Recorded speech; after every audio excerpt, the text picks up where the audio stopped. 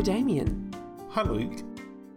We just watched The Good Nurse, which is a film released this year, a drama starring Jessica Chastain and Eddie Redmayne, and it's based on a true story about an ICU nurse who suspects that her colleague is administering lethal doses of insulin to patients and murdering them. It's weird, I thought, that it was called The Good Nurse, and yet he was such a bad nurse. Well, she was the good nurse. Oh, right. That's why the last title said she is still a good nurse.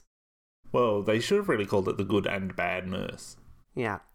Just so everybody knows, this film's just been released. It's come out on Netflix. We are going to be going into it as we always do with massive spoilers. We're going to be discussing anything we want to. So if you haven't seen the film, see the film and then come back and listen to us. If you can stomach it. That's right. We will be discussing anything we want to.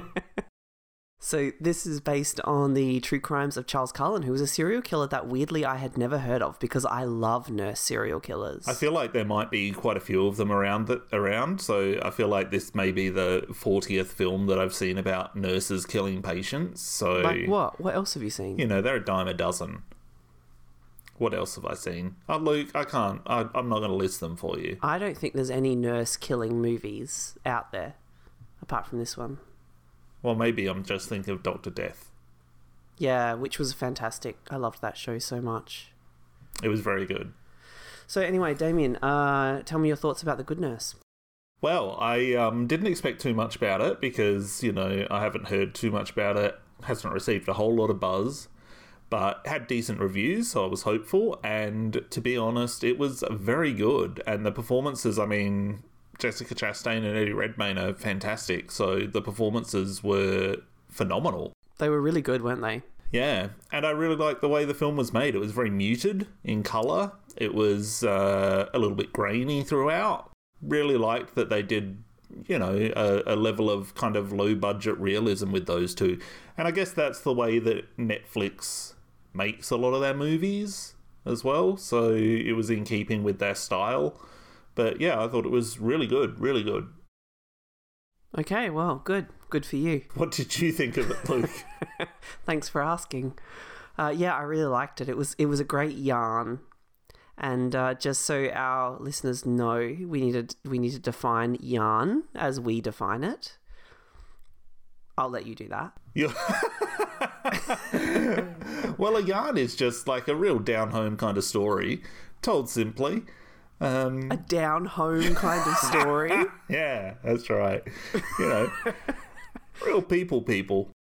I would say that a yarn is usually a movie which is very specific about an extreme situation, often a true story, definitely involves crime, and it's just one of those movies that's a little bit overwrought, a little bit ridiculous, if only because of the kind of like extreme nature of it. It's usually told very melodramatically, and this film wasn't necessarily terribly melodramatic, although it did have all of the yarn type characteristics that we know a yarn to be, which is, and often as well, it focuses on a woman. I like the way we're just creating this. It's so ridiculous.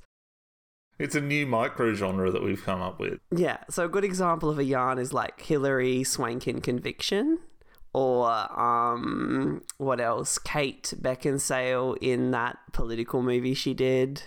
Oh, what was that? Do you remember it? It's the one where she's a reporter and she finds out a piece of information and she won't give away her sources and her life is completely ruined. Nothing but the truth? The other thing that defines a yarn is institutions that are corrupt and are failing people. And The Good Nurse definitely goes into that. That is another thing that defines a yarn. Well done, Luke. You picked that out of nowhere. Thank you. It's true, though, because this movie is you know, it's about, I guess, almost in a weird way, peripherally, it's about Charles Cullen, who was a real nurse serial killer who murdered all these patients for reasons which aren't really gone into in the movie and really don't make sense when you read, his Wikipedia page. But it's also a story about just one woman. She's a single working mum. She's working grueling hours. She's got a heart condition, but her health benefits at work won't kick in for a year. And even though she could drop it at any moment, she's forced to essentially see out the next 4 or 5 months of her job.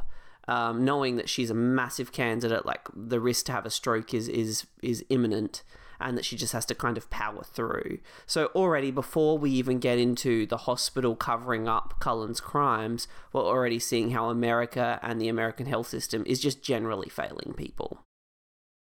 Yes, another thing about the yarn is that it is all about the people. Yes. there's this huge thing that has huge repercussions, but the story that we're telling is about a person. I have to look up what that Kate Beckinsale movie was. Even to an extent, Erin Brockovich is a bit of a yarn. Erin Brockovich is like a high class yarn. Yeah, but this is as far as some of the yarns go, this is a high class yarn as well. Yes, it is. I mean, it was surprisingly well made. Actually, it wasn't as ridiculous or stupid as it could have been. Do you know this director? He has done. He wrote The Hunt, starring Mads Mikkelsen, which I remember when that one came out, that got huge critical acclaim. Oh, I haven't seen that, but I have seen his film, what's his name? Tobias Lindholm? Yeah, I've seen his film The Hijacking. That's the other one I was going to mention. That's like Captain Phillips on Prozac. Yeah, well, it's, what is it, like a more kind of honest version of Captain Phillips in terms of the stars that it uses. How dare you? Captain Phillips is wonderful. It is a great film, yes. I mean, The Hijacking is Captain Phillips without any of the, joie de vivre. He also did 2 episodes of the TV series Mindhunter, which was, I think I stopped watching before that. Yeah, but a lot of people love that show. They did. Kate Beckinsale movie was called Nothing But the Truth. No wonder I couldn't remember it. It couldn't be more fucking generic. I said that like 3 minutes ago. Oh, well then why did you let me go on a Google hunt? You should have told me. We're in different rooms. I don't know what you're doing. I said I'm going to find out what that Kate Beckinsale movie is where she's a reporter. Well, I heard that as much as you heard me say 3 minutes ago it's called Nothing But the Truth. Anyway, you're up there. You're drinking gin. You don't know what's going on. That's true. I am. I can't deny it. Yeah, so I guess in recent years, I kind of look at Jessica Chastain and say, well, from what I loved about her beforehand, she's lost her way a little bit. Really? Yeah.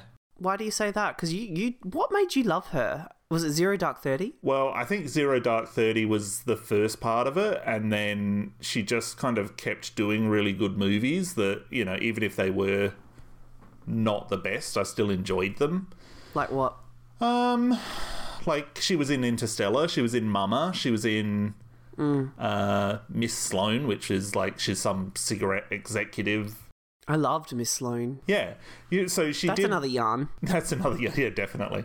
So she did a lot of movies that I enjoyed, and then recently I guess she's been coming out with movies that I haven't enjoyed, and she was also in the sequel to It as one of the adults. Oh yeah, she made no impression in that film at all. No, that was just a terrible, terrible movie. Ugh, it was so bad. It was like rivaling Jurassic World Dominion as like a studio film that there was nothing to redeem it. You had to remind me, in fact you reminded me yesterday or the day before, that she'd won an Academy Award for The Eyes of Tammy Faye. Yes. And I haven't seen it, but that's how interested I was in that movie. Yeah, it's not good. I mean, it's fine. It's watchable. She basically is a martyr in that film. Like, it's the most audience grabbing kind of performance. One of those performances where love me, love me, love me. And there was nothing in it that was hard or challenging or complex. She was just trying to get the most popular audience favorite award, and then, of course she did end up getting the Oscar for it. But the film itself was myopic. It was boring. I really didn't like it. The only thing I liked about it was Andrew Garfield, but he's so likable. So I really loved seeing Jessica Chastain in this, and I thought she was fantastic. Like, this is just a role that I don't know, it's just one of those things like watching Meryl Streep on screen. You just feel like this is a role that she came along and she did with 5 minutes worth of training and just made it look effortless. Yeah, I know. She's, even when she's not, she's one of those actresses like, I guess, Meryl Streep or somebody that even if they're not... What? You mean the actress I just mentioned? Did you just say Meryl Streep? How drunk are you? I'm pretty drunk. This is like my third gin. She's one of those actresses that even when she's not like great or accurate, she's entertaining. And that's what I would say even about Tammy, like The Eyes of Tammy Faye. You can watch that film and even though you're kind of registering that this isn't a very intelligent performance, it's an entertaining one. Stop laughing at me. You know what? Our next episode will be on The Eyes of Tammy Faye by the sound of it, and we'll just split this episode in half. And honestly, I didn't even think that you were going to say yes to doing a podcast on this, and that's why I overloaded my gin glass little. Like I just kind of, slipped. Oh, it slipped. Yeah, an intentional slip. Eddie Redmayne was fantastic as well. Mm-hmm. Like you turned to me at one point and said, Jessica Chastain's been amazing, and he has too, but I feel like we haven't had enough time to get to know him. And I agree. I still think that's true. You agree with yourself. I'm quoting you, Luke. I do. I was dead right. Oh, can't wait for you to listen to this while you're editing it. I'm going to dread it. Anyway, no, don't you think he was underused? Oh, I'm not sure if I would say that he was underused, but I agree with you that we don't get to know him as well. And I think that might actually be part of the performance because I think he does some fantastic stuff. I mean, if we didn't know where the film was going, those early scenes, especially that early scene where he goes in and finds Amy, I think that was her name. We don't just finish watching the movie. And he finds Amy, who's got this heart issue, sitting on a bed trying to compose herself. If we didn't know where the film was going, we would think that's a point at which we get to know this person a little bit. But of course, since we do know where it's going, you see a lot of what he does as a facade. And I think it's just that, therefore, it becomes part of the performance that he does such a convincing job, does such a good job, does such a real job, but you still feel like you don't know him. Because I think that anybody who's sane would always feel like they don't know somebody like that. Yeah, well, I mean, he doesn't exhibit the normal behaviours of apathy that we associate with good mental health. So immediately he becomes somebody who could be a killer because he actually is generous and cares a lot. I mean, what else have you seen him in that you loved him in? The first time I saw Eddie Redmayne was in Like Minds. I loved him in that movie. I don't know why, but I really enjoyed that film. It's a completely forgotten film now. I mean, if this film was made in 2006, actually it could have been Toni Collette in the Jessica Chastain role. Totally. And she probably would have brought more vulnerability to it than Jessica Chastain does, I think. Oh, no, I thought she was very good at providing that, while also, doing something that was incredibly uncomfortable at the end. I mean, I really love Jessica Chastain, but like Anne Hathaway, she's the kind of actress who sometimes I feel like she's just showing off a bit. Oh, no, you are so way off base there. Yeah, I haven't seen him in a whole lot, to be honest. I've seen him in Les Mis, which he was great in. That was like such a surprise that he could sing. And I've seen him in Trial of the Chicago 7. I don't know, you might have forced The Other Boleyn Girl on me at some point. Oh, I love that movie. But yeah, I think that might be everything that I've seen him in. I know he's been in a lot of like British TV shows as well. Might have seen him in some of those. He is a performer who is not vain. And that's what I like about him. He has a humility to him. There's something about him that feels very like he just wants to capture the truth, and that's really his only concern. And I always like actors that have that kind of modesty and that rawness to their performances. He's just always been important. And I've never seen The Danish Girl, which is the movie that he won his Oscar for, ironically. I've just never seen it because it looked so boring. But I really like him, and I probably would love The Danish Girl if I sat down and watched it. So It says here that he actually won his Academy Award for The Theory of Everything, where he was Stephen Hawking. Oh, he didn't win for The Danish Girl. Was he nominated? He was nominated for The Danish Girl. And I've never seen The Theory of Everything because, again, that looked so boring. That's like where he gets struck with this awful disease. I just can't watch those disease movies, those Lifetime. The Theory of Everything is where he plays Stephen Hawking. Yeah, that's right. Who had a horrible disease. Yeah. I can't. It's too depressing. It's too upsetting. And, you just know you're going to sit there and cry and go through a box of tissues. And I'm such a big crier in movies. I kind of, before this movie, which is his first meaty role that I've seen him in, I always thought of him as a Benedict Cumberbatch. Really? Yeah. Is he British? Luke, I'd like to answer that question in the affirmative. Yes, he is British. He was born in Westminster. Yeah, he has a British vibe to him. And he's exactly 5 months older than I am to the day. The film is very much Jessica Chastain's film. It's from her perspective. It's definitely her looking in, so we don't ever get to be with him. There's a very few moments where we just get to be with him. And usually those moments are setting up the crimes that he's committing. His most obviously striking moment is when he's first interrogated by the police after he's pulled over, and he has this moment where he says, I can't, which was really, really amazing. Like, that was definitely, you lose yourself in that moment. We didn't talk. We were speechless watching that scene in that film because he was so riveting. I think what I appreciated about this film was how simple it was. It was sort of told in a very procedural way, and I love those kinds of films. I always leave them wishing that they transcended that, and I've seen a couple of fictionalized true crime films and shows this year that I thought did transcend it, and one was called The Stranger, which has Joel Edgerton in it. It's about the Daniel Morcombe case, and I thought that was a lot better than this, a lot stronger. Mm-hmm. And another one I saw was Des, with David Tennant playing Des Nielsen, the serial killer, and I thought that was stronger as well. Which was a TV show. Yes, a miniseries. I've seen a lot of good ones this year, and I would put that in that list. I think this was it was a tense, compelling, very easy to watch film. Like, the 2 hours just go straight by. It starts with you really get to know and love Amy, and then Amy finds this guy at work, and she's in a really low state in her life, and he comes along and he's just so affable and available and ready to help her. And we want her to be helped. We can see how desperate her situation is.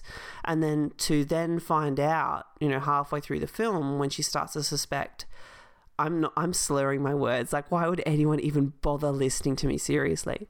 But anyway, when she starts to suspect that this guy who she's met, who seems to be just this angel fallen from the stars, is actually murdering patients on her word. Patients she loves. Patients she's there to keep alive. Patients who she gets to know. She gets to know their family.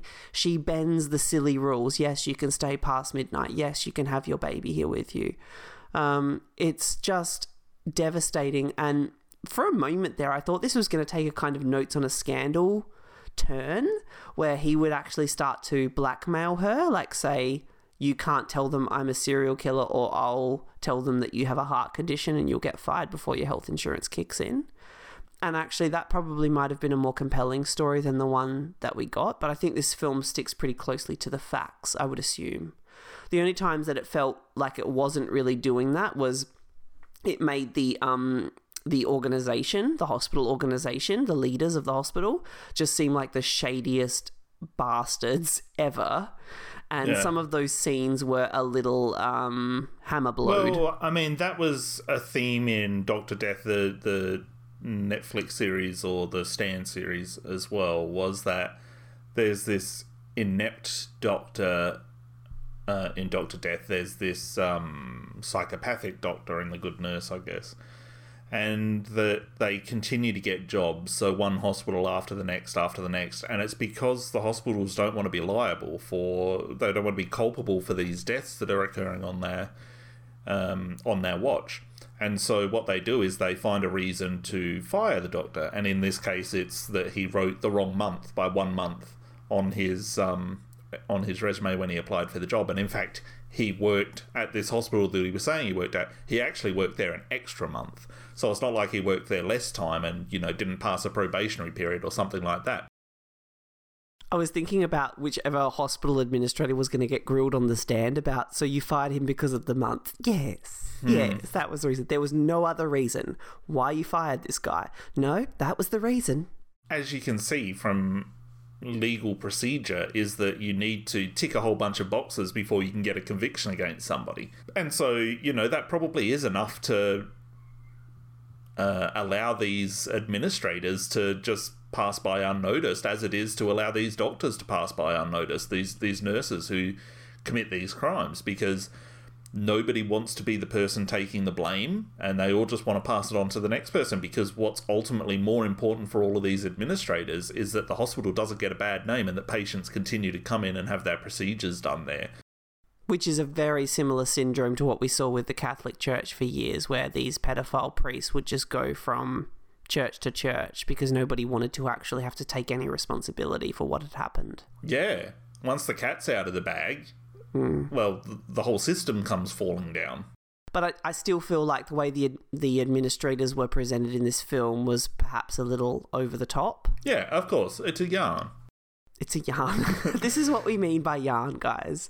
Like, they have the administrators going, it is our understanding that da-da-da-da-da at the time the patient expired. And they use this very silly language where... Patient 1. There's nobody in the room that's real, that's just, really compelling or convincing. It's like they know that they've got shit on the sides of their mouth and they're not embarrassed about it. In most cases, when we are talking bullshit, and we've all had to do that at one point or another, we try to hide the fact that we have shit on the sides of our mouths. And these characters don't do that. Hence the yarn factor. Yes, that's very true.